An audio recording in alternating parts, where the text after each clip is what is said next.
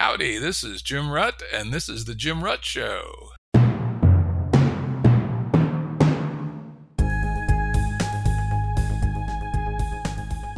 Listeners have asked us to provide pointers to some of the resources we talk about on the show. We now have links to books and articles referenced in recent podcasts that are available on our website. We also offer full transcripts. Go to jimruttshow.com. That's jimruttshow.com. Today's guest is Forrest Landry. Forrest is a thinker, writer, and philosopher. And this is the fourth time he's been on our show. Actually, it's the fifth time, now that I think about it. He first appeared in EP31, where we engaged in a broad survey of his thinking on various topics. And then more recently, in EP96, EP109, and EP128, we explored his immanent metaphysics. That's immanent, I-M-M-A-N-E-N-T, metaphysics. And no, people, I did not reach for my pistol. So welcome back, Forrest. Good day. Great to see you again.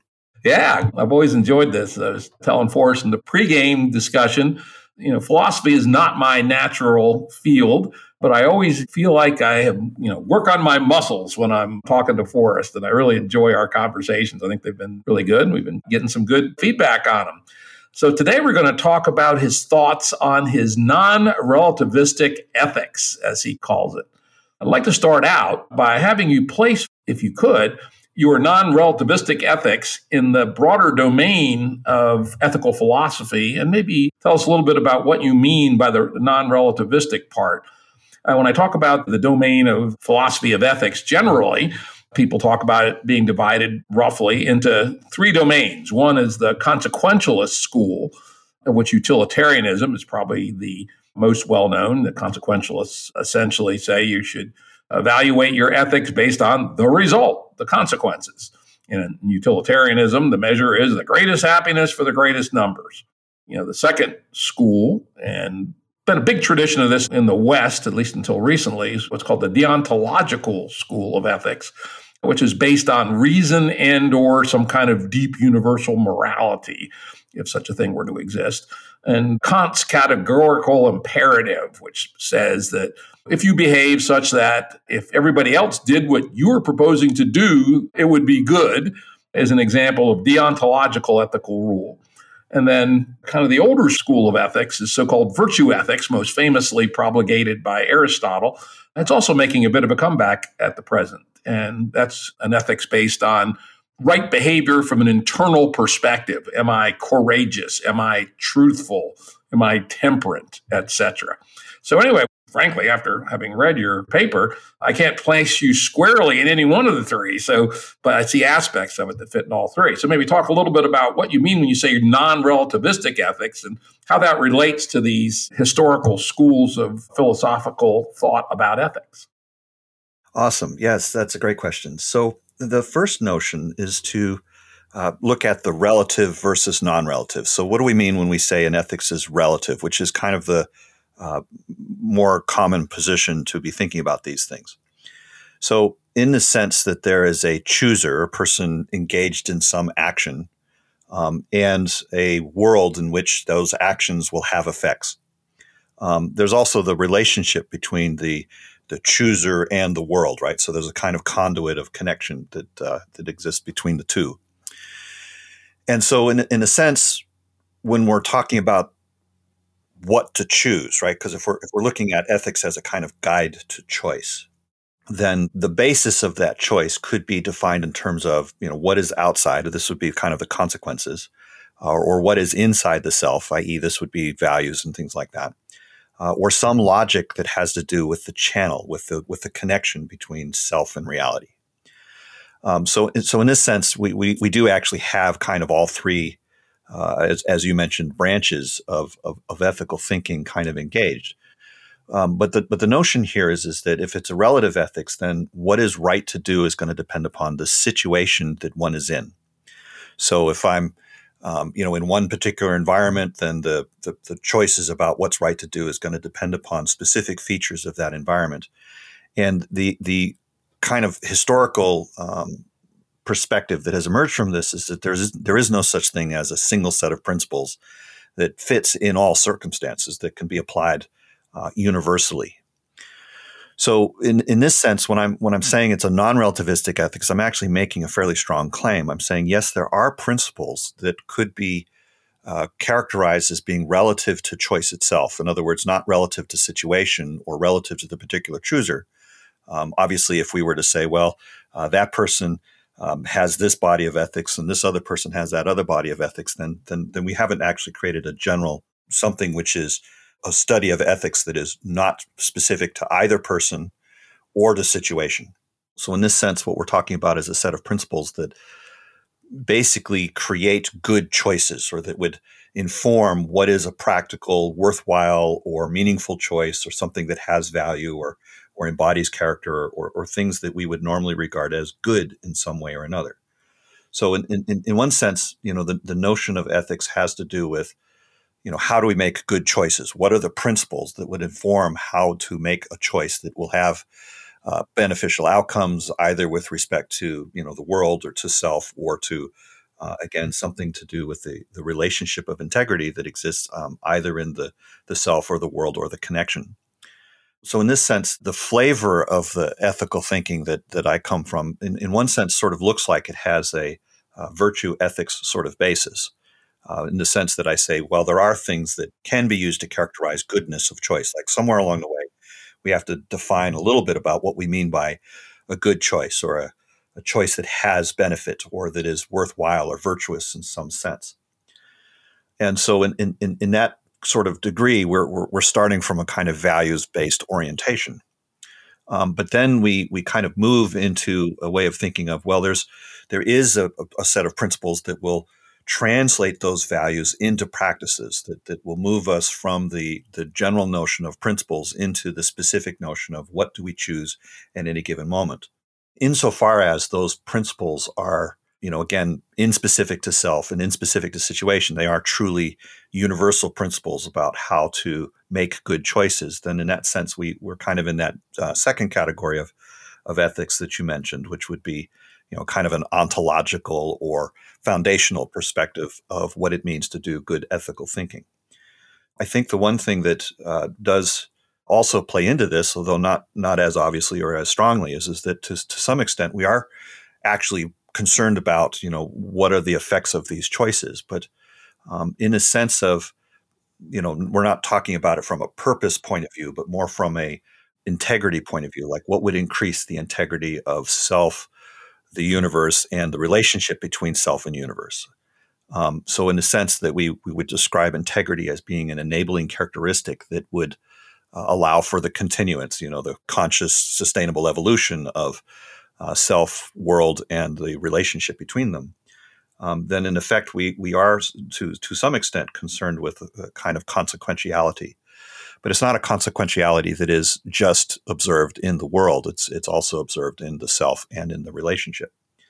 So in this sense, yes, the ethics, the way I'm thinking about it, does actually partake, or at least integrate, some aspects of all three of the schools of thought that you're speaking to. But I do feel that, like I said, it kind of begins with the sort of values-based orientation and then moves through a kind of foundational perspective, and only in the notion of how we characterize integrity does it have a kind of utilitarian aspect. But on the other hand, there is a very strong sense that ethical thinking and philosophy, unlike, we could have a conversation on AI, for example, but that's not something that we would personally be able to do much with unless we happen to be an AI researcher. Whereas anything that we say about the nature of ethics that helps us to really know how to make good, effective choices that genuinely have benefits personally and interpersonally and globally, that this is inherently practical in a very deep way. Yeah, I think that's really good. And one of the things I really enjoyed about this paper is that you use the term effective choice. I should have counted it, damn it, but it's a bunch, right?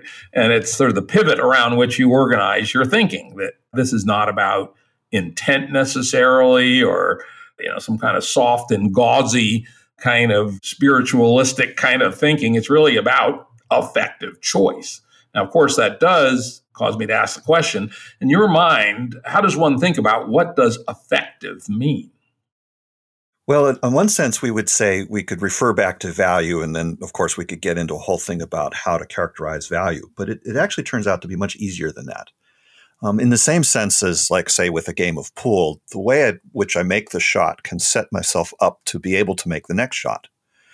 So, for example, if I make a choice that somehow results in my not ever being able to make a choice again, then that wouldn't really be a very effective choice because, in effect, it doesn't promote the capacity to continue to choose. So there's essentially two sides, right? An effective choice has this sense of having a consequence, i.e. having an effect in the world, doing something, making something happen. But it also has this potentiality aspect. It has to result in the potential for future choices that themselves could be effective. So in effect, there's not really meaning to do the pun, but there's this kind of dual aspect. There's the effectiveness in the sense of creating change, and there's effectiveness in the sense of preserving the capacity to create change, or potentially to even increase the capacity to have effect and to create change. So there's an emphasis on capacity building. There's an emphasis on the sort of potentials that are associated with the choices that we make, as well as the manifest results of the choice. So in effect, when we're looking at what is the notion of an effective choice, we're looking at a kind of a product of all of the changes that have happened and all of the capacities or the changes that could happen.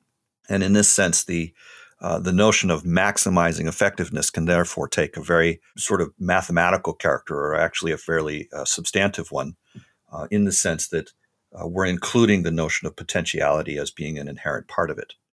You never use the word, but in economics and some social change domains, we sometimes use the term optionality, right? And I got the sense that your potentiality is very, very similar to the concept of increasing one's optionality in any given situation, which is generally considered to be a good, even in something as hard-nosed as economic analysis. Yeah, I would definitely agree that that's very consistent with the way I'm thinking about it. So there's a sense of, optionality as in the future capacity to make choices. And, that can be represented in a lot of different ways. Obviously, we can think about, what a monetary instrument allows us to do as a capacity building thing. But in this sense, we're looking at potentiality as effectively being sort of much more connected to a almost physical substrate. It's like when we think about, our own minds, for example, we have the capacity to remember experiences from the past, and the selection of any one of the things that we might remember is a kind of optionality. But there's no real way to characterize, the total things that I can remember very easily, or the rate at which I can remember it. There's ways to sort of think about it in a kind of information theoretic sense, but we have to make a lot of assumptions about how the mind or the brain works in order to do that, and these end up being assumptions which should probably be held with considerable agnosticism. Makes sense. Now, early on in the paper, you make a careful set of distinctions between what you call ethics and what people call morality. Might be useful to run through that for a bit. Great. Yeah, part of the reason for making this distinction is to just sort of highlight what is the aim, like where am I trying to go? So in the sense that we're looking at what are the general principles of choice, we're again sort of treating the relationship between self and reality as a kind of fundamental. So I don't necessarily posit that selves live in realities, and that in the sense the notion of reality is primary in the sense of some sort of container or collection of objects and interactions and such like that. I take the notion of the relationship between self and reality as if I don't know anything about it. Like I'm just presuming that there's a subjectivity and there's an objectivity and there's this connection between them, but I don't necessarily presume that any particular self is going to be in any particular world, or that there's a single world that has all selves as proper contents. So these are kinds of things that might be default assumptions associated with a lot of thinking in this space. But insofar as I can think about ethical behavior on the internet in some forum, like on Facebook or in an email context or something like that. And I can think about ethical behavior, at the workplace as being very different than what might be ethical behavior in some sort of family setting or on a sports team. Now, normally, like I said, we would treat these as essentially specific contexts in which I, as an actor, would be acting, and that if we're looking for general principles that work across all of these different domains of action or worlds in which one is having and sharing experience, then in effect we're trying to distinguish it from codes which are specific to any one of those worlds. Like, for instance, with a sports game, what is the set of rules that define, how to play the game and what's allowed and what isn't allowed would be a kind of code that's specific to just that world. But the game that is being played there, of course, could be very different than the kind of game that we might be playing in, say, on some sort of Facebook app or someplace that is, a completely virtualized setting, a MUD or, EVE Online or something like that. So, in effect, to talk about what are the principles of effective choice, we want to disentangle it from the specific circumstances that we would normally characterize as the kind of rules of the game. So when I'm thinking about moral codes, I'm thinking about codes which are particular to a game or particular to a world. Whereas I'm thinking about ethics, I'm thinking about what is it that lives in the self, which could be participating in many different worlds, that would act as a guide or a kind of generalization as to what do we mean by effective choice, insofar as it attaches and connects directly to the notion of choice itself, i.e. to the notion of agency or to action or to something that somebody does, that there's an expression of some sort or another that moves information or energy or pattern from the self into the world, whichever world that happens to be, and from whichever self that happens to be, thinking about this. So in that sense, the notion of ethics is about principles, whereas the notion of moral codes is more about rules. And both of these can affect how we engage in practice. And you actually warn a couple of different places that tendency to define right or wrong in some absolute sense can actually impinge upon the ability to act ethically. Yeah, so in this particular observation, we're kind of making a transition from what are the ethical principles to what are the kinds of implications that these ethical principles would have. So, for example, if I were to assert that the entire universe was just perfectly causal, if there was no optionality or choice at all, if everything was essentially completely deterministic, then in effect, the kinds of things that would be defined as values or the kinds of things that would allow for the optionality of being of good character or not would essentially be removed from the possibility of even being considered. So in one sense, we're sort of pointing out that the notion of ethics connects to the notion of choice, and that in order for us to have a theory of ethics, we have to actually have a theory of choice. We have to have a well-founded concept of choice connected to that, not just a notion of effectiveness or goodness.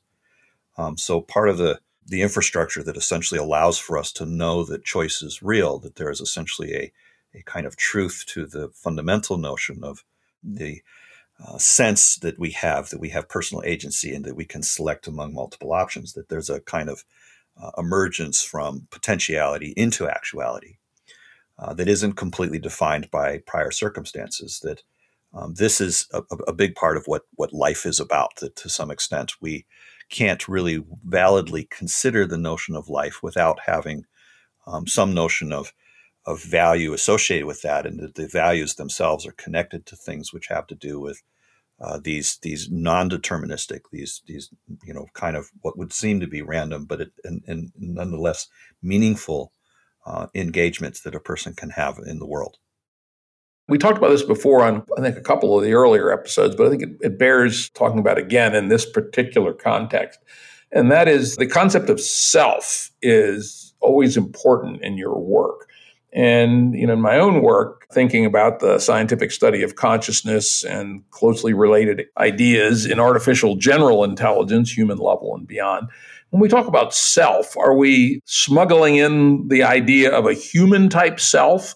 Or is your use of self broad enough to include both super and supra-human conscious cognition entities, or maybe even unconscious cognition entities? So when you say self, what are you loading in with that?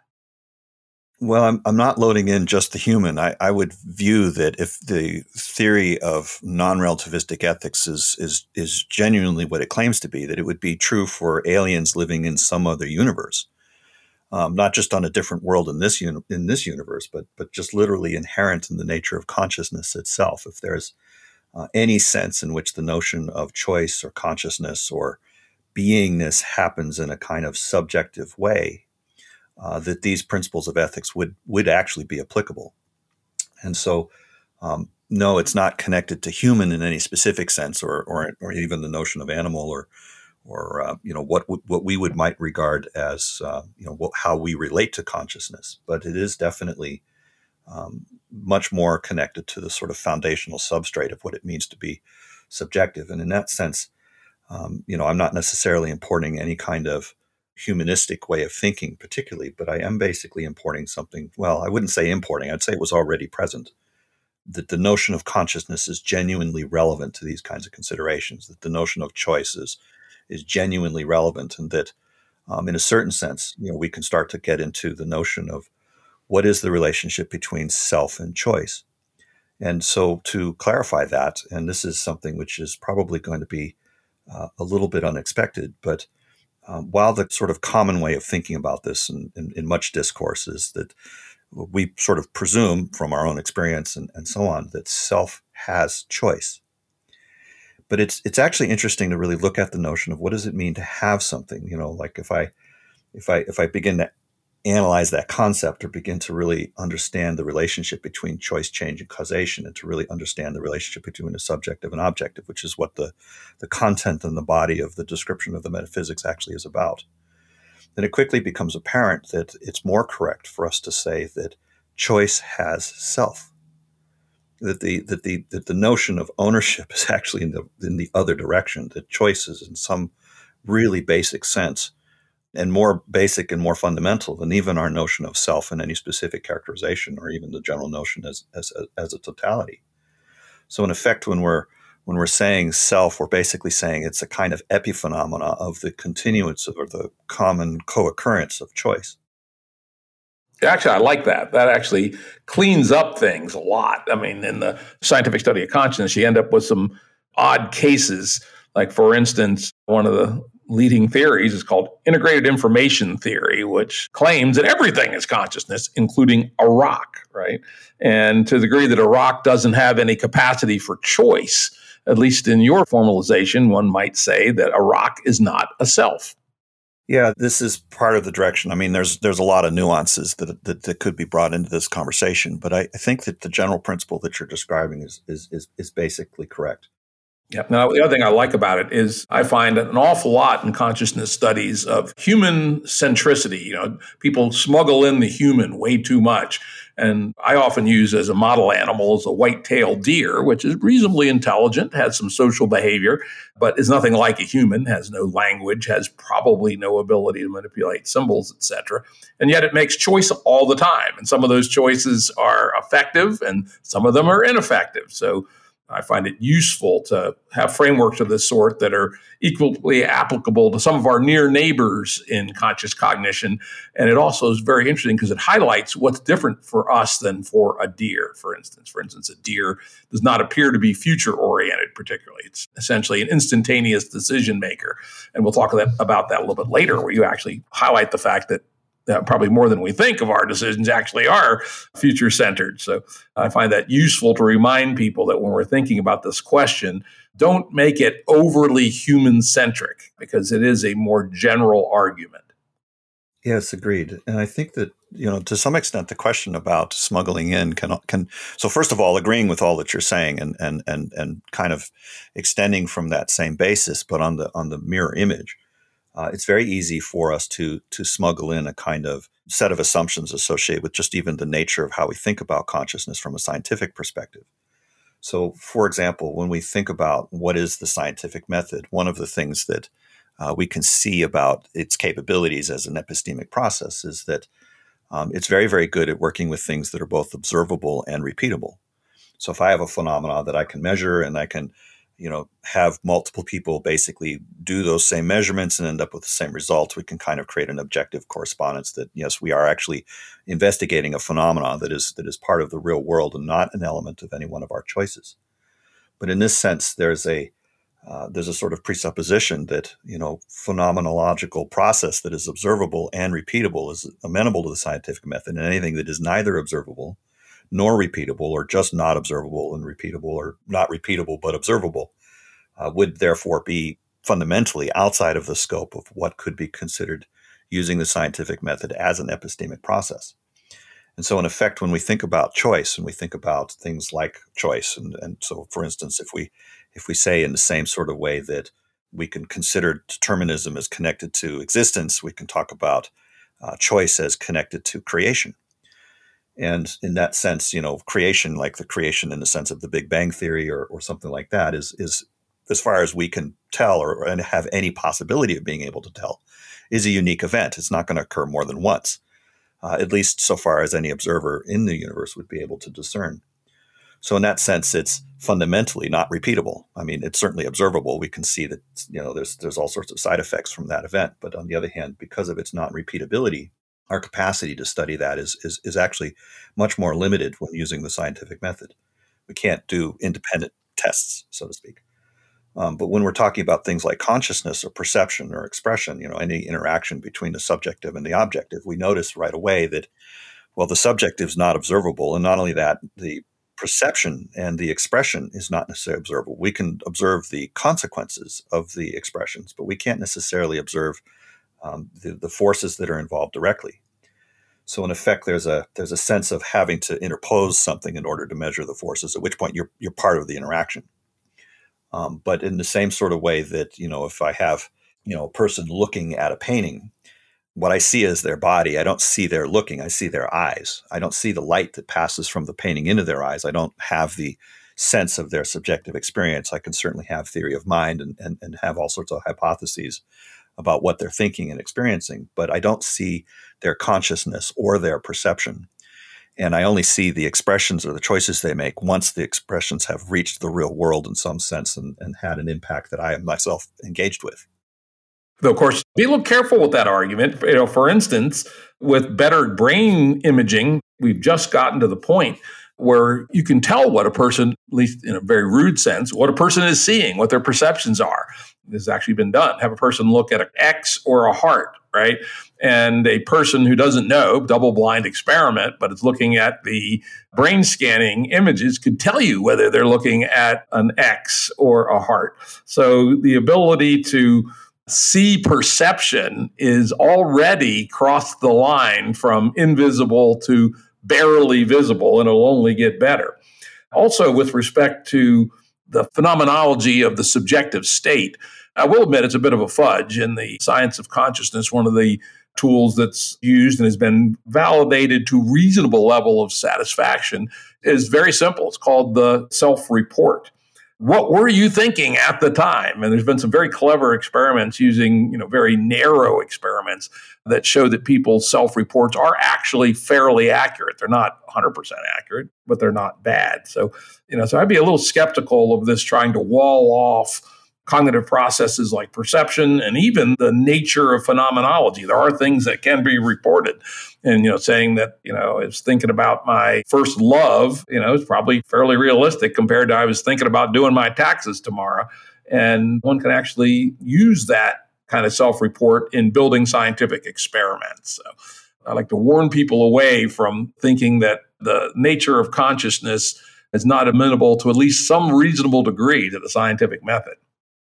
Well, I appreciate your argument, and I definitely understand what you're referring to and such like that. I think part of the thing that I would sort of just kind of point out is that there are definitely neural correlates. Like we can make observations as to changes in brain state. We can get down to the level of measuring individual neurons themselves and establish correlations between individual thoughts or particular experiences and things like that. But what is definitely part of the nature of the notion of conscious experience is a sense of localization in time and position and things that have a kind of character that are very difficult to account for when looking at it from a purely physical point of view. So, for example, if we look at science from the point of view of what the theory is describing, there's a strong sense in which there's a temporal symmetry. You have no particular present moment is privileged relative to any other particular moment. And there's no real reason for the arrow of time to be subjectively perceived as going one way versus the other. So, for example, from a scientific perspective, there's a question as to why I can't just remember tomorrow's lottery numbers.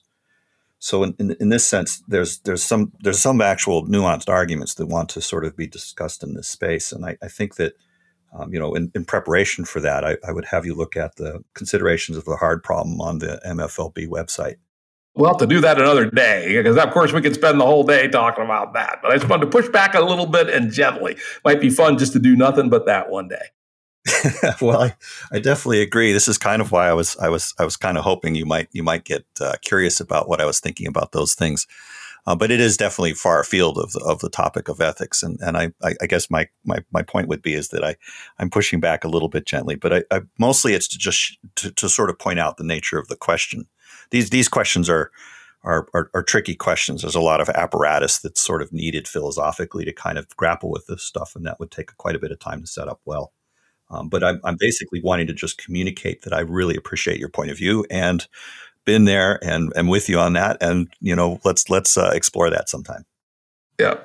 Next thing I'm going to get into, and just as a editorial comment, I wish you had pulled this up earlier in the paper. It's down near the end.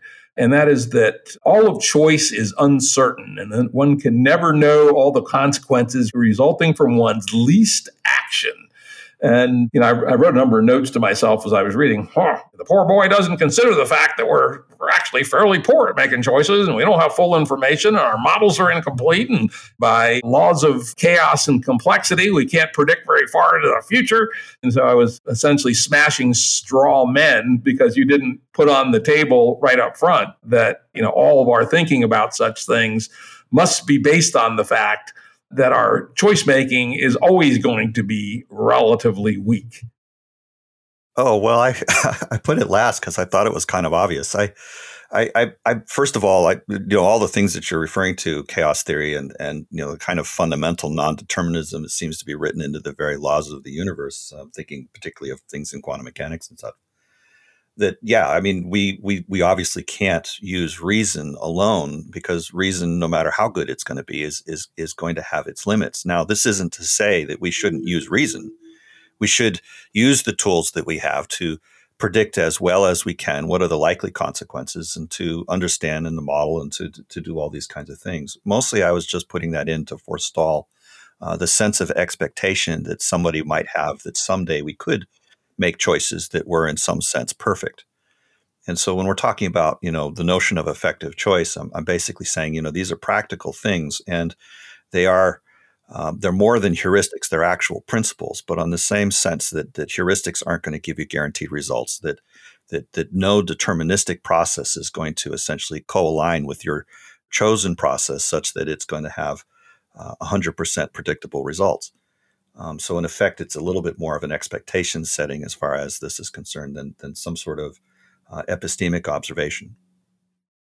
Yep. Even though, it's easy to assume people would know that. When one's dealing with philosophy, sometimes philosophers don't know that, or at least they haven't imported it into their model, and they write things that are, way too perfect, right? So it would be really useful to put that right up front.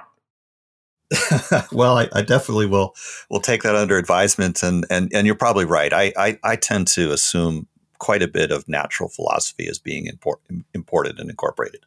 So I wouldn't think that a person had done philosophy well if they weren't at least somewhat aware of the way the world actually works. To some extent, there's obviously a lot of opinions about that and so on and so forth. But if we're going to be thinking about these things clearly, we should avail ourselves of the efforts of people who have been attempting to think clearly on these things as much as possible. Okay, now we're going to start digging a little bit more into the meat of what you're trying to communicate, at least what I took to be some of the meat. This is a pretty dense couple of sentences here, but I'm just going to read them and then get your reaction to it. To consider how to increase the effectiveness of one's choice is to determine what is meant by simultaneously preserving the integrity and increasing the potentiality of both life and evolution. You introduced for the first time the word integrity with that sentence. And then you also brought in evolution. So what were you getting at with that sentence? Well, obviously several things. So first of all, that's a delightful thing to pick on. And so one of the notions is the idea that when we're talking about life, and so I'm basically combining the word life and evolution is just to sort of hint at or to point to kind of the broad scope in which these things would effectively be thought about or considered. So in other words, I'm trying to sort of say here's where we're trying to go or what we're trying to address. So in effect, the sort of exploration that is involved in thinking about ethics. Now, first of all, just as an aside, this whole section, this entire paper, none of it's trying to prove any of these particular statements. I mean, there's other work that does that, some of which has been published, some of it has not yet. Although it is, just as an aside, something I'm very much endeavoring to get into print pretty quickly. But in any case, the notion of how do we arrive at these ideas is connected to the notion of integrity. Integrity is a concept that is actually pretty important with respect to how do we come to understand these principles of ethics as, in any sense, being realistic or reasonable to use as a basis of one's choice in any world in which one encounters. So in effect, there's kind of a hint here in this particular phrase that says, one of the ways in which we can come to understand how to live well and fully, or how to essentially have evolution as a process work well, is to shift our orientation to thinking about it in terms of integrity. That this effectively opens the door for us to come into an awareness as to what do we mean by effective choice. So in this sense, the notion of integrity is treated as a kind of primary concept. And so to define that, we're basically looking at to act as one together. So that's coming from the root, as I understand it, to be integras. So to act as one together is essentially the translation of those root terms. So, in effect, there's a sort of notion of coherency. There's a notion of cooperativeness. There's a notion of essentially that there are many different aspects and they have diversity, and that they each kind of work in their own way, but in a sense, they combine their efforts to be able to produce a result that is greater than the sum of the parts. That there's a kind of product that's happening that is more than can be accounted for just in terms of the individual components or the individual diversity, but is itself a result of the combination of the cooperativeness or the kind of community that emerges from that process. So in effect, the notion of ethics as a set of practices effectively comes from how do we think about integrity? How do we think about integrity in terms of my integrity as a chooser, the world's integrity as affected by my choices, and particularly in terms of the capacity building, in terms of the channel of connection between self and reality. So in other words, if I think about the integrity of the communication channel or the integrity of the relationship, then insofar as I increase the potential of that communication channel, I increase the degree to which that channel as a kind of cooperative structure, as a kind of connective tissue between, again, diverse parts, because self and world are obviously different. But if we are to understand, in a sense, this sort of holographic perspective of how to think about integrity, both in the sense of the connective tissue and in the sense of the sort of origin point of those choices and the effect of those choices, then in effect we can start to see a perspective that allows us to essentially solve for all of this at once. And so the non-relativistic ethics, the specific statement of the non-relativistic ethics comes from this orientation, and it ends up in resulting in a kind of network effect, both individually and collectively. And so this assertion, this statement that you read back to me is effectively kind of a sort of a waypoint. It's kind of a hint as to how all that fits together.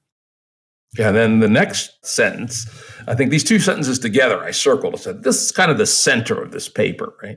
To maximize potentiality and integrity is to maximize the combination of symmetry and continuity in the relationship between self, the subjective, and reality, the objective. There's an even more heavily loaded sentence. Maybe you could unpack that one a little bit, particularly try to elucidate how potentiality and integrity are related to the maximization of the combination of symmetry and continuity. So the principal concept to sort of think about as a way of understanding this is in the channel, right? So if I think about the event of the self and the event of the world and the event of some communication occurring between them, right? So every choice is kind of a communication event. It shows up as an action, but it's a signal that passes through a kind of conduit or kind of communication channel.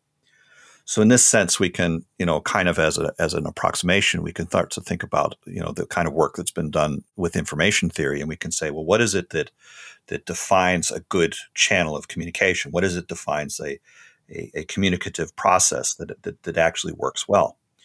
And some things immediately become apparent. One is that if I, say we're talking on the phone or as we actually are in the internet at the moment, if there was a absence of correspondence between what I said and what was actually recorded or what you heard, then in effect the communication channel would be degraded. We'd say that there was some mutation process, some modification that was occurring that was basically taking what I had said and garbling it, adding noise or randomness or just some other agency, some other person's intention. Maybe they edited what I said as part of the recording. And so, in effect, the notion of symmetry is effectively to say that there is a correspondence between what is at one end of the channel and what is at the other end of the channel, or what's happening in the subjective and what's happening in the objective with respect to a particular choice or communicative intent. And so, in this sense, the absence of symmetry between those two things would effectively indicate a degradation in the integrity of the communication channel, or in this case, in the integrity of the relationship between self and reality. So obviously, if we're wanting to build the capacity of the communication channel, we're wanting to increase the degree to which it has this symmetry and therefore is faithfully representing from essentially the subjective to the objective. The notion of continuity comes up in a similar way, although this is a little harder to describe in obvious terms because it wasn't part of the original thinking about Shannon's description of information theory and so on, at least as much. It was kind of implied, but it wasn't really described explicitly, which is essentially to talk about the relationship between the contents of the communication channel, i.e. what's flowing through the pipe, versus the nature of the pipe itself. So, for example, if I say we were having a conversation on the phone, but the phone had some sort of, voice recognition software that was connected to the structure of the phone itself. And I was saying to you as some sort of psychological argument, yeah, I have these hang-ups about such and such a thing. And the phone heard the words hang up and assumed that meant that the communication should be cut off. Then there would be a very abrupt shift of our being in contact to our not being in contact. And the overall event would effectively be not only the loss of communicative context, but also the loss of any communication actually happening. So in a sense, to sort of generalize this a little bit, we're basically saying that there needs to be a sort of smoothness in the amount of energy that is essentially being connected across the channel. So for instance, if we think about signal as being pattern interposed on some sort of atomic structure or some sort of energetic structure, that we don't necessarily want to have the underlying substrate under which that pattern of that communication is occurring have wide variances in the level of intensity that it's basically being conveyed with. So, for example, if I have a communicative channel that involves writing messages on a paper airplane and then throwing them over to you, and you receive the paper airplane by catching them out of the air, that if I were all of a sudden to transition to writing the message by inscribing it on the side of a bullet and then firing the bullet out of the gun, it would probably be improper for me to expect you to, manually try to catch the bullet. So, wide variations in terms of the intensity of the energy transmission, for the signal can make a huge difference as far as whether or not the channel integrity is any good. And again, I'm just sort of creating examples on the fly here, but anything that results in a substantial increase or substantial decrease in a kind of discontinuous way, a very abrupt shift in the amount of energy through the channel can result in obviously a failure to receive the message and or a degradation of the process itself. So in this sense, the notion of continuity also turns out to be critically important as far as understanding in an abstract sense what is the notion of a high integrity communication channel. It wants to have this smoothness and it wants to have this symmetry in order for it to operate as a channel. And obviously these two things have a bit of a conjugate relationship, because if I have perfect smoothness, then I'm not going to necessarily get signal. But if I have, no signal, then I don't have any symmetry either. So to some extent, we can have a lot of both of these, but not perfection in both characteristics at once. And this is part of the reason why ethics as a subject matter has a lot of actual translation from principles to practice in order to get it right. There's no one size fits all or a specific set of rules that are going to work in perpetuity in any particular world that is essentially immutable with respect to the totality of time. Now, things like Shannon information, as we know, are sort of very abstract ideas of a communication channel, ability to provide interesting signal, but tell us nothing about the payload, right? When I'm thinking about the relationship between self and reality, one of the things that very much comes to my mind, at least, but you don't address at all, and I'd like to know why you don't address it, or maybe you would like to address it, which is every animal that is reacting with reality seems to create some form of model of reality. And the model, of course, is much coarser grained than reality itself, because the map is not the territory. But if you don't have such a map, the ability for the self to navigate the universe usefully or successfully is not going to work very well. And so in addition to the communications protocols, the interaction between the model of reality, and that includes both physical reality and social reality, so when dealing with other people, seems to be at least as important as the attributes of the communications channel itself. Well, I think there's a truth to that. But again, when we're looking at, first of all, just bearing in mind that when we're talking about the non-relativistic ethics or the way of thinking about ethics, we're talking about really primitive concepts.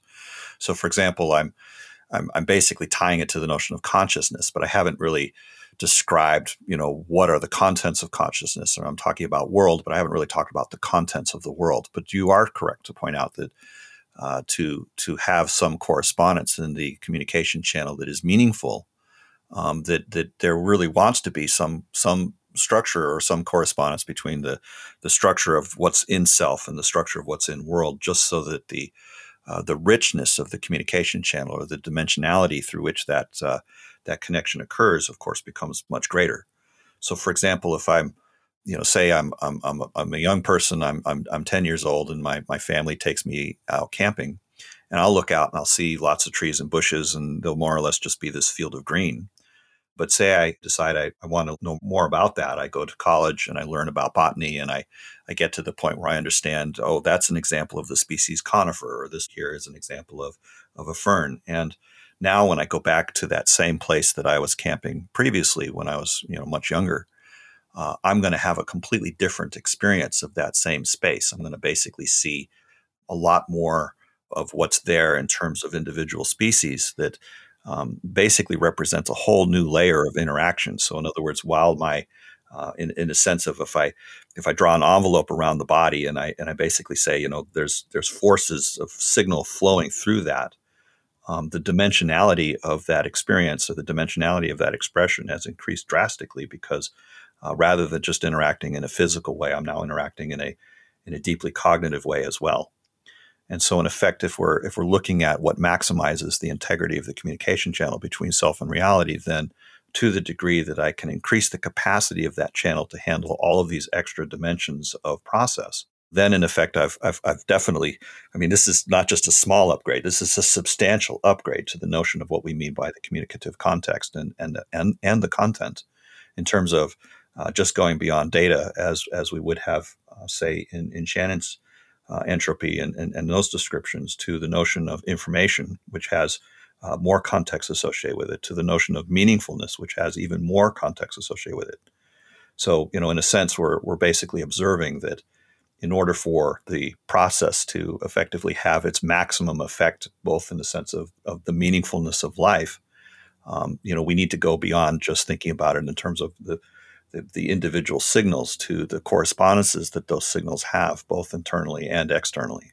So, yes, I'm agreeing with you, but I considered all of this to be, considering the level of abstraction that was already in place, I figured I was pushing the limits already. I didn't know that I had much room to address these kinds of concepts. Gotcha. But I think it's actually kind of important because, as you said, where we're going to now pivot to a domain which perhaps we've been kind of down in the weeds and sort of interesting, intricate stuff here. But now we're going to pop up a bit for a little bit the things that people probably come to their mind when they think about ethics, which are value, meaning, and purpose. And particularly, it kind of pays off in meaningfulness. Maybe if you could dive in a little bit into your model of value, meaning, and purpose, and then how that leads to the concept of meaningfulness. So one of the things to know about that particular collection of concepts, so value, meaningfulness, and purpose, first of all, they're taking as those three terms are kind of archetypal in a sense, so we're kind of using those notions as a proxy for a lot of other concepts that could also be considered, but they are essentially exemplars of a way of thinking about the relationship between self and reality.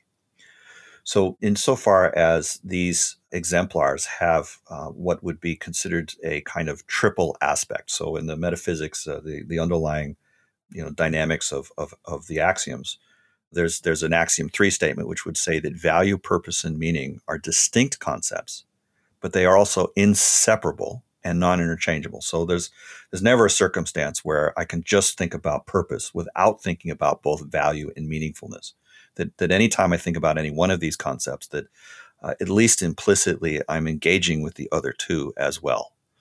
So in this sense, we can start to recognize that the other axioms may also play, that there's essentially an applicability of axiom 1 to this statement to basically say that of these three concepts, that the notion of meaningfulness is kind of the underlying concept, and that the notion of value and purpose, or those two concepts taken together, are kind of in a reciprocal relationship that is essentially held within the context of meaningfulness. So in this sense, when we're thinking about values, we are kind of grounding the notion of value in the notion of meaning. And when we think about the notion of purpose or purposeful actions, or I'm engaged in purposeful actions, that there is underneath that a grounding in the notion of meaningfulness. And so in this sense, if I find myself getting kind of entangled in purposes, I'm thinking too much about the goal, and I forget why was I even interested in that goal. You can get into the sort of metaphor of, when you're up to your eyebrows in alligators, sometimes it's hard to remember that the whole purpose was to drain the swamp, right? So there's a meaningfulness notion as to why is even that important. What is the thing that was essentially the underpinning that made selecting that particular goal out of all other possible goals that you could have picked?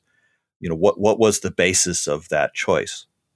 And so again, there's a kind of reification that occurs, that we essentially continually check to make sure that our path or our goals or our actions are consistent with this underlying notion of meaningfulness. And that if we don't know what is the meaning of life, or what is the meaning of our particular lives, then it can actually become quite difficult to make good choices. So in this sense, there's a kind of, yes, we need value, purpose, and meaning. We need all three. And to some extent, we don't want to just have our thinking process confined to just working in the terminology of one of those terms. If we just think in terms of values, for example, but never actually achieve anything in the real world, don't have those translate into goals, then to some extent, again, the meaning of those values isn't going to be realized. So in this sense, what we're doing is we're using the underlying topology of the axioms to clarify how we think about choices, using the language of value, purpose, and meaning as a kind of reification basis. Hey, maybe if you could lay a nice, homey example of the three together, and particularly trying to pay it off in meaningfulness. It's meaningfulness is this concept that gets used more and more, but I continue to find slipperier and slipperier. So to the degree that you can pay it off with the simplest example, that would be great. Well, okay. I'm hearing the question. You want an example. I'm not entirely sure of what. I mean, are you looking to have me use those three terms in a sentence? Yeah, we use the three terms talking about a single situation. Here's the value, here's the purpose, here's the meaning, and the meaningfulness links the value and the purpose, or something like that.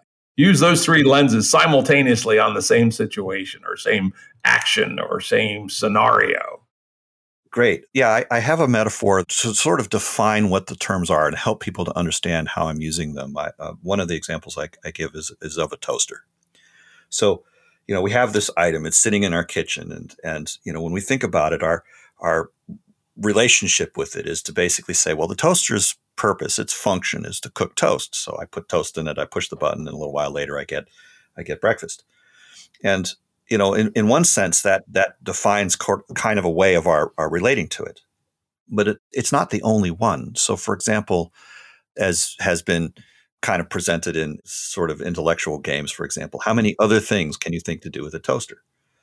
So you may decide, well, I can use it as a paperweight, or I could basically use it as a doorstop, or maybe I need something that I got to tie together and I can use the cord to do that. Obviously, you probably don't want to have it plugged in. But the notion here is that the item itself can have very many purposes, but all of these purposes are things that I ascribe to it from the outside. The toaster has no agency of its own. It's not going to complain if I basically decide to use it as a paperweight rather than as a toaster. And so in effect, there's a sense here that from the point of view of the toaster, the otherness, which is myself, essentially ascribes to it function. It imposes purpose from the outside. And if I were to shift into a different way of thinking, so for instance, perhaps I have just purchased the toaster or I'm planning to sell it to somebody, then I would be making comparisons as to what its intrinsic worth is. In one sense, we could say, well, its intrinsic worth is measured by the functions it could have, but to the purchaser, maybe the value of the toaster is measured in the fact that it has so many grams of iron in it and so many grams of copper and so on and so forth. So for someone who's basically receiving a toaster that is maybe not functional because the elements are burned out or something, they are thinking about it in terms of salvage or what is its molecular composition, and do those things have a utility to me, not in the sense of what I might do with them, but in the sense of what they are in themselves. So, for example, if the toaster was made out of solid gold, that would effectively be valuable regardless of whatever function it might have. There's a sense of intrinsicness associated with value. So in that sense, the value of the toaster isn't something that I'm imposing upon it from the outside. Obviously, we could talk about money and so on, but there's a sense in which there's a uniqueness associated with its atomic constituency that is fundamental to itself and not something that is essentially dependent upon whether or not I think gold has value. So that's now a notion of value that is to some extent described entirely within the envelope of the toaster. So if I draw an imaginary container that the toaster is sitting in, that the notion of purpose is something that comes from the outside towards the inside of that container. And the notion of value is something that is inside that moves towards the outside of that container. In other words, it's something that I perceive of the toaster as being an intrinsic.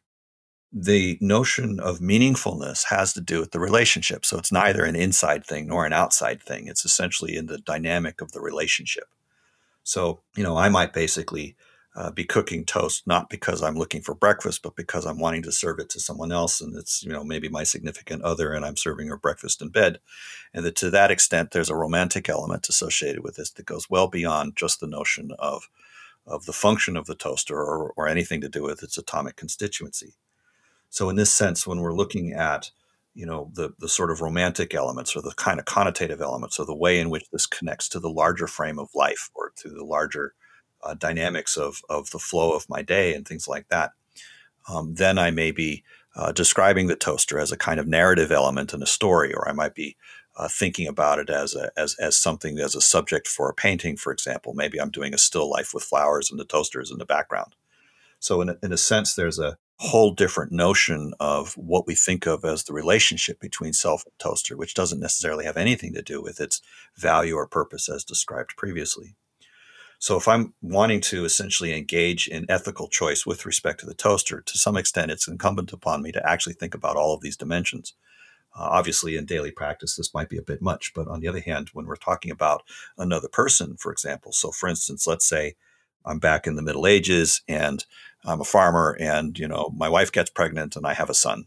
And in one sense, I could describe the function of the sun relative to the farm and relative to the economic entity that is to essentially help me in the fields and provide for common defense and to do all the chores and things like that. And so, in effect, there's a sense in which, for a long period of time that, people were treated as if they were objects of function and didn't have much regard for the agency or the inner life that child might have on its own. So, in a sense, we're now basically saying, well, if we take the neural correlate thing too far, we basically describe that human beings are machines, they're biochemical machines, and they're all essentially to be understood in terms of purely reductive process.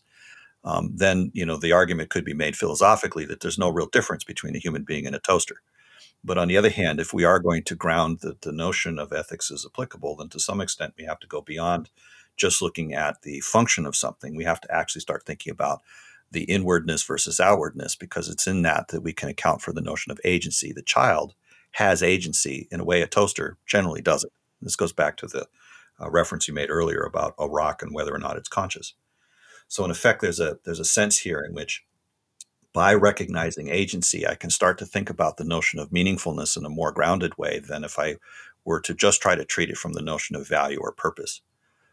In any case, it does help to resolve some of the philosophical differences that would otherwise come up if we didn't get down to this level of detail of really being correct about how we use this language. Yeah, I'm going to ask you a question that's not exactly relevant, but it's sort of one of my kind of head scratchers. In the world of people you and I both know, a lot of people talk about something called the meaning crisis. And I go, I don't know about any meaning crisis. I mean, it seems to me the meaning in the sense you just said seems to be ubiquitous and everywhere. Do you have any idea what people are talking about when they say there's a meaning crisis? Well, it's funny you mentioned that. So I've actually been thinking about this a fair bit, but I don't think I'm thinking about it in the same way that other people are thinking about it. So I can tell you what my hypotheses are, but honestly, this is a question of open research. I know that there were people that have put together a particular thing as to why to have this particular orientation. In fact, I'm looking hopefully to speak more with John Vervaeke, because I believe him to have more of an insight into this. But in any case, the notion that I've sort of come to be thinking about it in terms of a sociological process is that, as physical beings, as human beings, a lot of our relational capacity and biological process literally has to do with physical contact, like, being able to give somebody a hug or to shake their hand or to just be in the same room and see what their expressions are and things like that. And so, in effect, the sort of shared context, if I'm sitting in a room with somebody and, somebody slams the door or something falls off the ceiling or whatnot, we're both going to, in a sense, be experiencing the same thing at the same time. And so, in effect, my attunement to his nervous system and his attunement to my nervous system allows us to essentially ground ourselves a little bit better with respect to that event. Whereas if we're looking at things like Zoom calls or, internet communications or all of the virtualization that's associated with the technology, all of which interposes or intermediates that relationship, that I think that at a functional biological level, that the sense of relationship that we have and the sense of self-soothing of the nervous system, the sense of having a groundedness in life, which is connected to these biological processes in non-trivial ways, largely gets supplanted. And so, in effect, you see a higher incidence of people feeling depressed. You see, people that are basically saying that, my life feels empty. And part of the reason I think that is simply because we've become over-engaged with technology. And to, really describe that from a sort of psycho-emotional point of view is to kind of enter into a state, well, why am I here? What is this all for? These are deeply metaphysical questions, but in another sense, they are also kind of actually biological questions. We are part of the great chain of life. We have children and continue the species, and we have interaction with the natural environment, with the plants and animals, and so on. And so, in effect, our sense of groundedness in community, our sense of groundedness in life is to a large extent directly a part of how we've come to be in the world as evolution has essentially prepared us for. And to a large extent, when we start looking at kind of the side effects of social media engagement as a primary mode of interaction, it's not so surprising to me that we would have an increasing number of people basically feeling very ungrounded in their choices, particularly in their life choices. And so that's kind of where I'm going with the notion of the meaning crisis. But I think that there were other social political observations that probably go well beyond what I was just suggesting. Yeah, it's interesting. I have signed up to watch all 50 hours of John Vervaeke's Meaning Crisis video series, and I booked him for 3 podcasts in October. So hopefully I'll know a little bit more about this meaning crisis thing when I've done all that, but I'm still a bit of a head scratcher to me. Well, I'm definitely looking forward to hearing your observations and summary of that, because that would be, as I said, some information to me as well. I have notes on the topic. I've definitely done some looking into this, but as I said, my ruminations have mostly been in the direction I just mentioned. Yeah, and of course, that's something I've talked about quite a bit, is that weak links are weak, right? And online discussions are almost always, unless they've been going on for years and years, weak links. And person to person are strong links. And combining weak links and strong links is a lot stronger than both, because weak links are cheap and far ranging, while strong links are strong, right? And then, there's a lot of kind of functional debate on where do zooms sit in between. I mean, it seems to me they sit somewhere between weak links and strong links, but probably closer to weak links unless they've been grounded in strong links previously. Like, when Jordan Hall and I have a Zoom, it's not much different than being face to face. But with somebody I've never met before, it's, a very different kind of thing. So it's especially cumbersome for someone who has neurodivergent interactions. Like, so for instance, if you're already someone that's had a lot of intense psychological process in the sense of interpersonal relationship in the immediate way, then all these factors get compounded. Yeah, I think that makes some sense. Now, in the same section here, we're talking about value, purpose, and meaning. You return to the concept of morality, and you say systems of morality, which are defined in black and white terms, are fundamentally antithetical to life and consciousness and are to be avoided. Say a little bit about that, then I'm going to turn that back around and make an argument for something a bit like morality. I think in hearing that again, at this point, I think I would soften that a bit. At the time, I was reacting a little bit to the overemphasis that is often given to rule systems as defining of entire ways of being. I think at the time I was spending a lot of research on cult and cult dynamics and really kind of saying, these rule systems that create that are problematic in a kind of fundamental way. But I think at this point I've come to appreciate, and in the intervening years, keep in mind this was written 30 years ago now, that there are a lot of circumstances where I actually see the value of well calibrated rule systems. So legal codes and things like that, I've really come to appreciate that there's a lot of civilization process that is actually quite well thought of and so on. Again, I don't want to defend any particular rule system or point of view in that sense, but I definitely want to just indicate that I think I took too hard a stance in that one statement. Good. Yeah, the way I look at this is that, things like norms and rituals and legal systems and means of adjudicating contract disputes, et cetera. One of the main reasons they're so important for us as humans, may not be as important to your alien that's a million times smarter than we are, is that they can reduce our cognitive load, right? We can't really think through from first principles, how to adjudicate a dispute between two business people unless there's some structure, right? So in the Anglosphere, we use the English common law plus some statute law, plus the norm of writing it all down in a contract. And you're a business guy, that a contract never is complete, right? There's always ambiguity in it. And so then you have to have a way to resolve the ambiguity. And to have to figure out all that shit from scratch is way beyond even the smartest person.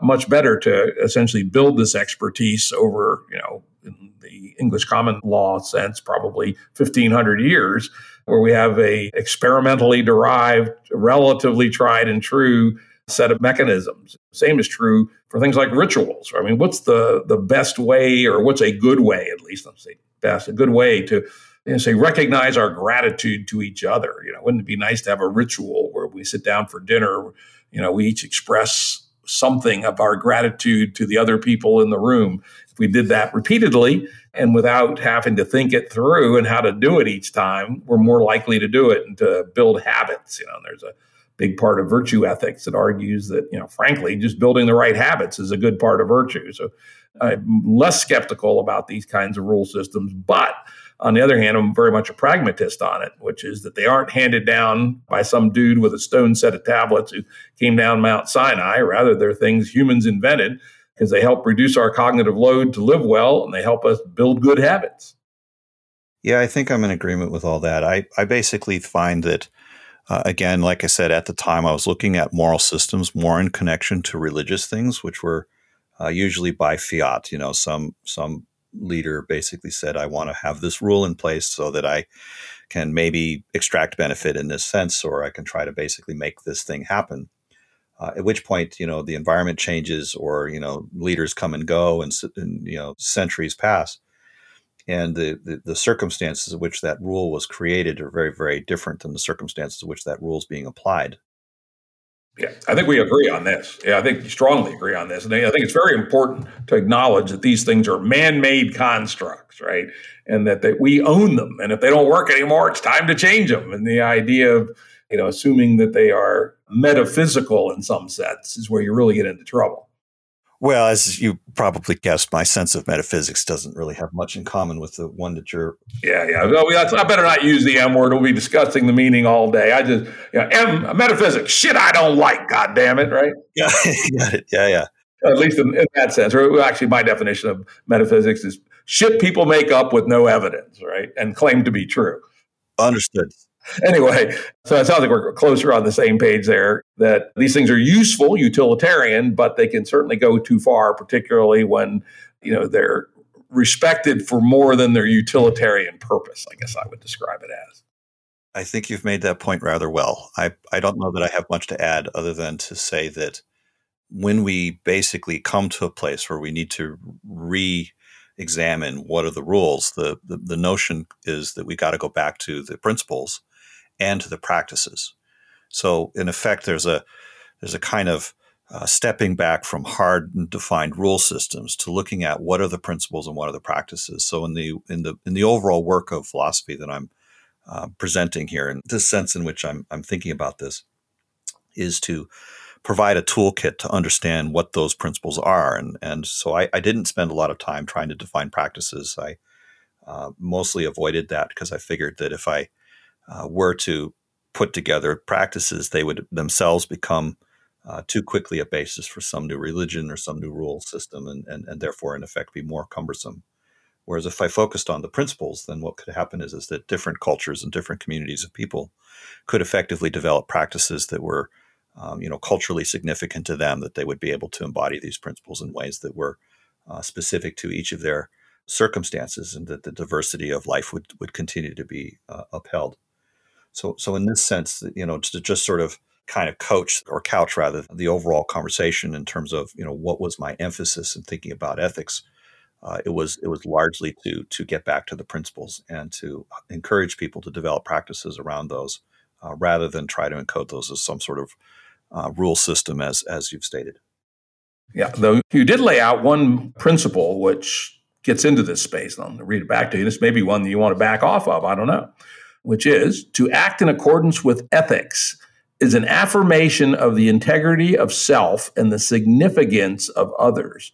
To require others to be ethical or to label them as being unethical is itself inherently unethical.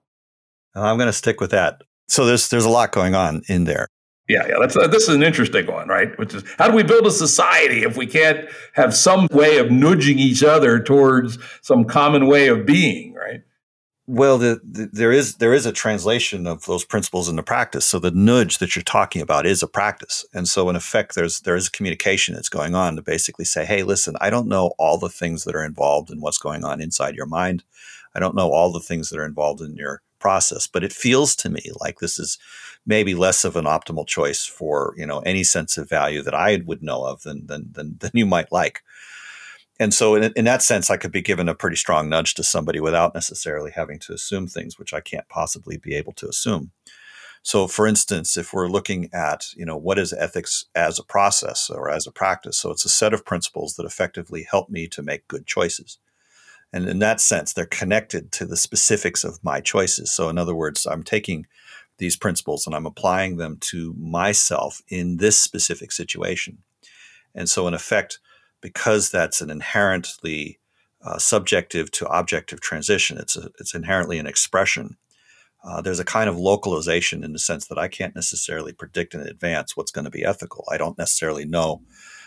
There's no real way to basically convert this to a kind of omniscient frame where I'm going to say, in general, this is the right thing to do without basically moving away from principles and trying to encode to some sort of rule system. So in effect, I'm basically saying, to think about ethics is to think about it in terms of its principles and its practices as embodied in the here and now, in the specific relationship between the subjective and the objective. And in any attempt to move outside of the here and now, to try to basically look at it from an outside point of view in terms of not myself the chooser, but in terms of someone else doing the choosing, then at best, all I can really do is make assessments that are essentially incomplete. I don't really know. But I can definitely say, with respect to my own choices, that if I'm using these principles and I'm encoding them into, the particular practices of how I'm acting in this day, then to some extent I can be ethical. I just can't know whether or not anyone else is being ethical because all I can see is the outside of things. And we're going to, of course, assume the nature of the ethics is about the interaction between self and the other. What does that tell us about things that, we're not supposed to judge other people's ethics, but what about sociopaths, right? A favorite topic as a thought experiment. I could imagine a highly integrated, consistent sociopath acting with strong integrity, and I still don't want that goddamn sociopath in my community. Well, I have obviously mixed feelings about these things, right? So on one part of me, I'm basically agreeing with you because, that particular type of personality can be very destructive to communities. Like you could have a highly integrated community of 100 people and you get one real, particularly smart bad actor and it can just literally wreck the whole thing.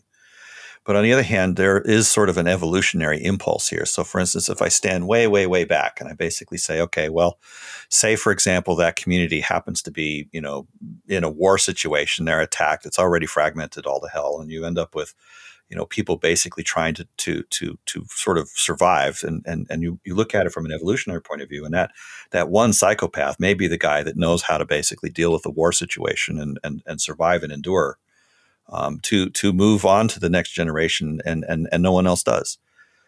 So in one sense, you can basically say, when we look at the overall schema of, human beings in relation to environments, it's kind of like search around, discover a niche, and then exploit that niche to essentially continue.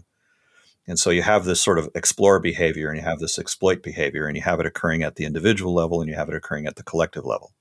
So in effect, if we're going to model this well, we kind of need to think about it in those terms. And if we are really looking at this in a kind of dispassionate way, again, not making judgments as to, what right or wrong or whatnot, we're looking at it more from the point of view of effective as in continues to live or doesn't, then to some extent you might say, well, the sociopath is not very good at creating new things, but they're really good at exploiting them. Whereas on the other hand, you'll have, essentially autistic people who are really, really good at creating things and terrible at exploiting them. And if you don't have both as part of the genetic code, as part of the neurodiversity of the species, then there's likely to be circumstances in which that particular tribe just doesn't endure. So in effect, when I'm looking at these particular things, I'm basically saying the neurodivergent hypothesis actually makes a lot of sense. It really works well. But in terms of the specific integrity of a particular community and so on and so forth, you might want to have some realistic barriers that detect sociopathy and detect essentially people defecting from the common good and stealing from the commons and all the sort of things that go wrong with rules of rulers dynamics and or multipolar trap dynamics that can be very destabilizing and also cause essentially a failure to thrive and so forth. So at the individual level, I having a particular position in the neurodivergent spectrum, and then also kind of recognizing this in a very general philosophical way, I could say that my individual response and my collective response might be slightly different. Yeah, it's always interesting when that happens, right? Say, Mr. Kant, you were wrong, right? Well, that's a whole other topic. I think I'm going to leave that one alone. It's funny you mentioned sociopathy and autism, although you're probably actually talking about Asperger's. True deep autistic isn't going to create anything, right? There's can't talk, has no verbal skills at all. But I've come to describe Silicon Valley as the place where armies of autistics are led by sociopaths, right? Well, I really, really agree with that assessment. And at this particular point, I think that's one of the major hazards at a civilization level. Absolutely. And this is, I think, something we strongly agree on. And what's interesting is that both of those classes, sociopaths and let's say high functional autistics, Asperger types people, are about 1 in 100 in the population. And they're probably, useful in the sense you talked about. The idea that your sociopath might be just the person to be your platoon leader when you got to fight it out with the tribe next door. But the inner dynamics of Game A has initially pulled sociopaths into positions of power, and now seems to be pulling high functional autistics into highly remunerative occupations in places like Silicon Valley. And you get this very, very strange effect. You go to a place like Google and you go, oh, fuck, right? Facebook, even worse, right? Where there's lots and lots of both, not just the 1%, a little bit of spice. You have much of the management team dominated by sociopaths. You have much of the production inventors dominated by high function autistics. Not a good place to be, probably, for the long-term stability of the human race. Well, it's interesting. So that 1% I would agree with, but I think that was true maybe, a few hundred or a few thousand years ago. But I think that actually when you look at it now, the percentages have increased. The social economic civilization toolkit that we're currently using tends to favor the development of both autistic traits and sociopathic traits. And so in effect, I think that we're seeing an increase in the population on both ends as far as the neurodivergency is concerned. So in the same sense that we have with civilization an increase in the level of specialization in terms of the total types of skills and manifestations thereof, we're also seeing that same thing happen at a neurodivergent level as well. Last I checked, when I was specifically looking into this to try to assess, on a kind of, again, sort of prime metrics basis, both the sociopathy and the autistic side of things had gone up to something like 4.5% from 1. Each? Each. Yeah. Whoa, we're fucked hopelessly. No. Actually, this, in one sense, this may actually be a good sign. I mean, I think at this particular point, I find myself being a little more optimistic in that sense. But there's definitely a need for civilization structures that are far more resistant to, as you said, Game A, sociopathic kind of process. But I think that to some extent, the creativity process has gone up somewhat as well. And so there's at least a chance that the forces of goodness will prevail. That's a hopeful thought. We'll leave for another day, right? I think we're going to skip over 2 very deeply nerdy topics unless you want to get into them. No, I think we've been nerdy enough. I'm going to leave it be. Okay, symmetry and continuity, the principles of. Let me go on to the next page here where we get to some more interesting thing. This is where you talk about the differences between and relationship between perception and expression. And the choices are not just about actions, but also about expressions. This is maybe a much simpler point than would initially seem. It feels more complicated than it is. Just in the sense that there's a self to object relation, or there's a subjective to objective relation, or there's any kind of thinking about that there's 2 ways things can flow. They can flow from the self to the world, or they can flow from the world to the self. And if we just label those 2 directions of flow, a flow from the world to the self is going to be called perception, and the flow from the self to the world is going to be called expression. And so in effect, when we're thinking about choices, we're thinking about essentially a flow from the self to the world. And so I wasn't really trying to get into, any kind of elaborate process there. I was actually just trying to just remind people that this was the way in which I was thinking about those terms. Though you do lay an interesting ethical loading on it, and I'll read it right back to you. One must always and can only be responsible for the totality of their choices and expressions, neither more nor less. One cannot be legitimately required to account for one's perception or knowing in any domain, world, or universe. Expression is always public. Perception is always private. That's an ethically powerful statement, actually. It is. And it is in the sense that it's actually based upon the notion of ethics that we've already given, which is that insofar as ethics is connected to choice, it's not connected to causation. So in effect, there's a sort of figure ground relationship that we're trying to sort of bring to awareness with that statement, which is that if we're wanting to think about ethics as a topic, it's helpful to sometimes point out all of the things which are not within that topic space. So, for instance, if I basically had 100 ideas written down on a piece of paper, and I can say, well, these 90 ideas have nothing to do with this topic, aren't going to help us to figure this thing out at all because they're literally about something else. Then I can focus my attention on the 10 remaining ideas that are going to be able to provide some information or some sort of insight. And so, in this sense, what I'm really trying to do is to delimit the notion of how to think about ethics and the notions that would be involved in that thinking, versus the kinds of things that we could just immediately dismiss from, being even as questions as being interesting. So, for example, if I basically try to say somebody's knowing of something has a requirement that they are to do X or to do Y or to do Z, then in effect, I'm trying to take their choices away. I'm basically saying, well, the notion of requirements is effectively an obligate thing. And to some extent, it's no longer a choice. And to the extent that it's no longer a choice, it's no longer going to be something which is described by the principles of effective choice, because that applies to just choices. So there's a kind of tautological element here, which I think is, on one hand, it's interesting because it allows us to clarify what we're thinking about in very specific ways. But in another sense, it's not that interesting simply because we had kind of implied that already when we described what ethics was in the first place. That's actually reasonable. And it also tells us what domain ethics applies in, which is in the movement of signal from self to world, but not what happens inside self, which means that thought crime should not be unethical.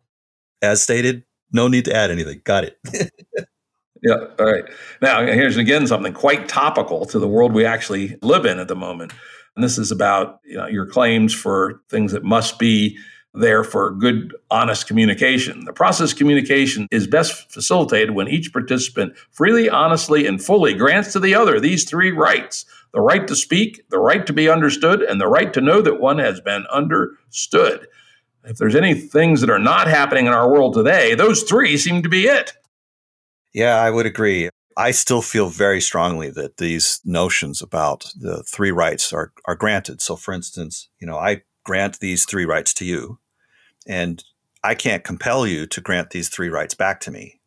But on the hope that you do, then we have communication. Communication becomes possible in the handshake of each granting to the other these. I mean, you could call them privileges if you wanted to, but there's essentially a notion that I'm essentially honoring and allowing the freedom of your choice to speak or to not speak, what topics you choose, all that kind of stuff. And that in order for communication to happen, there's a kind of sort of structural handshake that happens. If you say something to me, but you don't know that I've heard you or understood you, then you don't know whether you need to resend the message or whether the message got through, and therefore you're basically supplanting further communication with the redundancy of repeating the message that you just said, which wasn't received.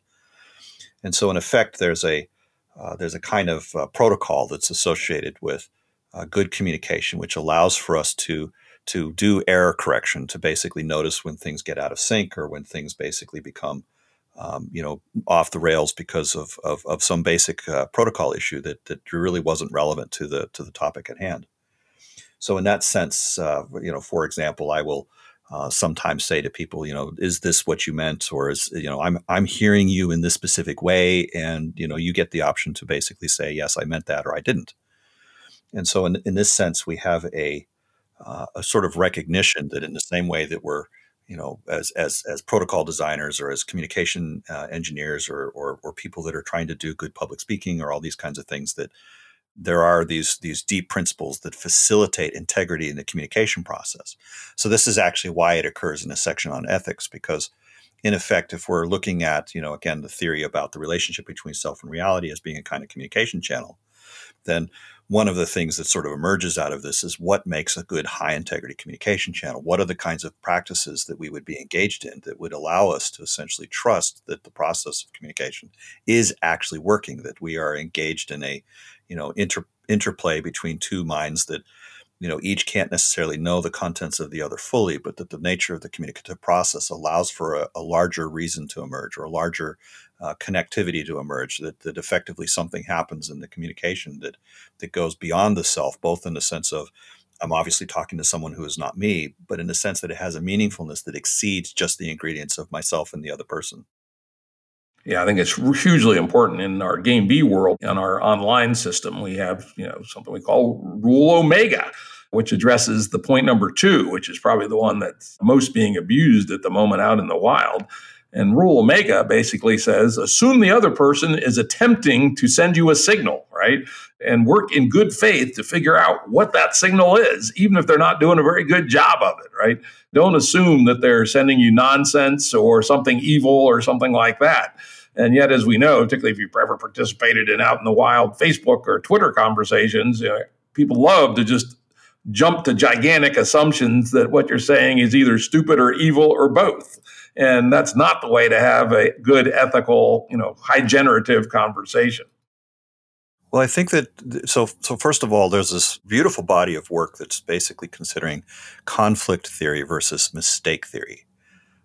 So I'm referring to a body of work. I believe it's State Star Codex that mentioned this, or at least that's the place I first encountered it. But the idea here is that for a conversation that is not a conflict-oriented conversation where you have people trying to dominate one another or convince one another to do something or to take some action or something like that, that there's essentially already an assumption that we're trying to figure something out, that we're working cooperatively to learn something new about the universe. So there's a question, we're standing side by side, and we're basically just trying to make sense of the world. And so when I hear about Rule Omega, I generally interpret it as being particularly in the, can we correct perceptual mistakes? Can we correct thinking mistakes? Can we figure something out? And that for topics like this, ethics and philosophy and things that have a very subtle character, obviously consciousness and stuff like that is not the easiest thing to talk about. There's a lot of difficulty and assumptions and abstractions that are involved and things that have very immediate practical consequences, but aren't necessarily obvious as to why that is the case. And so in a sense, there's for any person that's engaged in a conversation like this, there may be some deeply held intuition that actually has a lot of merit, that may be connected to something that's real and that is a valid basis of perception and consideration. But it might actually be the case that although they have the perception and they have the sort of nuanced feeling of the thing, they might not be at all skillful at knowing how to encode that into words in a way another person would understand. So in that sense, if someone's trying to communicate something that's particularly subtle or particularly delicate, and we're already in a context where we're knowing that we're trying to do this hard thing of communicate something that is genuinely difficult to communicate, that it is incumbent upon the receiver of that information to try to work cooperatively with the transmitter so that the transmitter gets the maximum possible assistance. So, if I was to use a Star Trek metaphor, I'd boost the gain on the receiver, and I would try to filter out the noise, and I might send enough feedback messages to let them know that they've been heard, or what's been heard and what hasn't, and so on. So in effect, I've now become an active participant in the communicative process rather than just a passive listener. Yep, and it's one of the great failures of our age. Of course, at least one of our big political tendencies, the goddamn wokies, make it as part of their principle to suppress all three, right? And how the hell can you build a society based on that? And to your point, how can you act ethically when you can't communicate, when you try to suppress communications, actively as part of your ideology? Well, again, you're going back to the notion of that's conflict theory, right? They have a political agenda. They're basically trying to make change happen, and so there's a sense of kind of this addressing social inequality issues or addressing one another kind of issues, and to some extent they're basically treating the issue as being more important than the process by which they engage in it. And so I personally would say, well, maybe there's a means ends conflict there, but That's exactly what I say. It's exactly what I say. In fact, I put out a call to see if I can get one of the more famous woke writers on my podcast, and I'm going to tell her right up front. I think we agree with respect to ends, but I think we have a huge disagreement with respect to means. So let's try to be respectful to each other, keeping in mind that we're in part in agreement and part disagreement. Well, bear in mind that the signaling theory. So, for instance, if you bring someone like that onto your podcast, her or his or whoever, just literally coming on your podcast would basically be signaling that they have some, some respect or willingness to engage, or if they did actually say that they agreed, then in effect they're signaling membership in a different tribe than they would otherwise be doing. And so, in effect, there's a whole lot of implications associated with, am I showing up in a way that would help other people to know that I'm with them, or am I basically giving conflicted signals that is essentially indicating that I'm not trying to indicate membership as a member of a particular orientation or such like that. Oh, yeah, I'm well aware of that. And when I floated this to my community of people, a good percentage of them thought, you got to be crazy as shit to do that, right? And I go, yeah, it could be, but I've done it before. I actually invited one of my worst enemies onto the podcast, and we had a quite constructive conversation because we agreed in advance to only focus on the things we agreed on, which was kind of fun. Oh, well, that's cool. I mean, again, I'd be interested to see how that goes. And at this point, I'm not going to speculate as to what actually happens. Yeah, I think that's probably wise. Unfortunately, got so much to cover and so little time. I'm going to pick one thing to talk about for our exit because it's kind of rich and interesting. And that is the meanings, relationships, etc., between want, need, and desire. Beautiful. So remember the example we used earlier of the toaster. That becomes a way of thinking about these. So, for instance, where do wants, needs, and desires where do they come from and where do they get resolved? So, for example, if I have a want, I basically have to go into the outside world to get it. So think of like if we're talking about food, I might want a candy bar, and I can't, produce a candy bar out of my own body. Obviously, I can't, take my finger and magically transform it into this thing. I'm basically looking at something that can only really be satisfied through a purchase. Whereas if I'm looking at something that's like a need, we may say we need food, but it's not the food per se. It's the energy and it's the growth. And these are things that happen internally. So for instance, I can have a bunch of food sitting on the table, but until I actually ingest it and make it part of myself, it doesn't really do any good. So in effect, there's a sense here in which, the notion of growth and the notion of love and the notion of things that can only really be satisfied through an internal process. And in that sense, there's a sort of deep inner working that occurs to create growth or to create the capacity to move around and to do things. And desire is something that isn't satisfied externally as it would be with a want, or purely internally as it would be with a need, but is something that happens, that its satisfaction occurs on the boundary between the inside and the outside. So, for example, in the same sort of way that we would, kind of draw an envelope around something and just basically say, okay, well, what's crossing the envelope? The notion of meaningfulness, for example, crosses the envelope. I don't get to say for, in any, like in the English language, for example, I can say the word dog and you might think of a furry creature with four legs, but neither of us define that term. It's essentially a term that lives in the shared interrelationships of all the people that speak English. And so in effect, what we're getting to with the notion of desire is that in the same sort of way, it's an interrelational process. It's something that I can't satisfy internally or externally, but I can only satisfy in relationship. And so in these senses, it's important to, first of all, distinguish these three terms, because if I basically am trying to engage in externally seeking behaviors for something which can only be satisfied internal to myself, then that's obviously going to be ineffective. In the same sort of way, if I try to solve deep inside of myself something that can only be solved by essentially engaging with external process, then that's also going to be ineffective. So in effect, there's a kind of clarification as to at a personal level, how do we get better at identifying needs, wants, and desires, and fulfilling those in cases where we are actually knowing that we have them.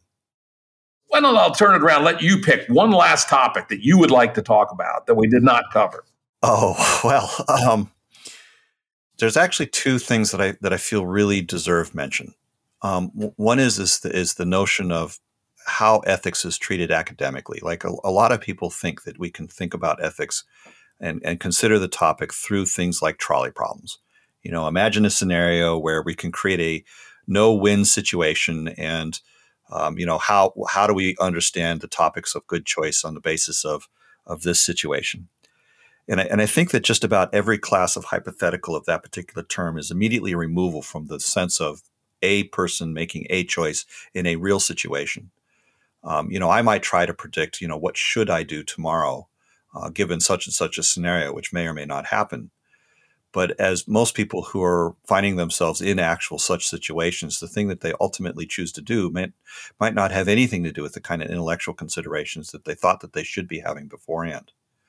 And so I think that one of the things that can really be misleading when we're thinking about these topics is that the topic matter itself is not one that is essentially addressable through abstract considerations taken in absentia. We basically need to engage with the practice of feeling as much as with the process of thinking in order to be able to actually make good, high-quality choices.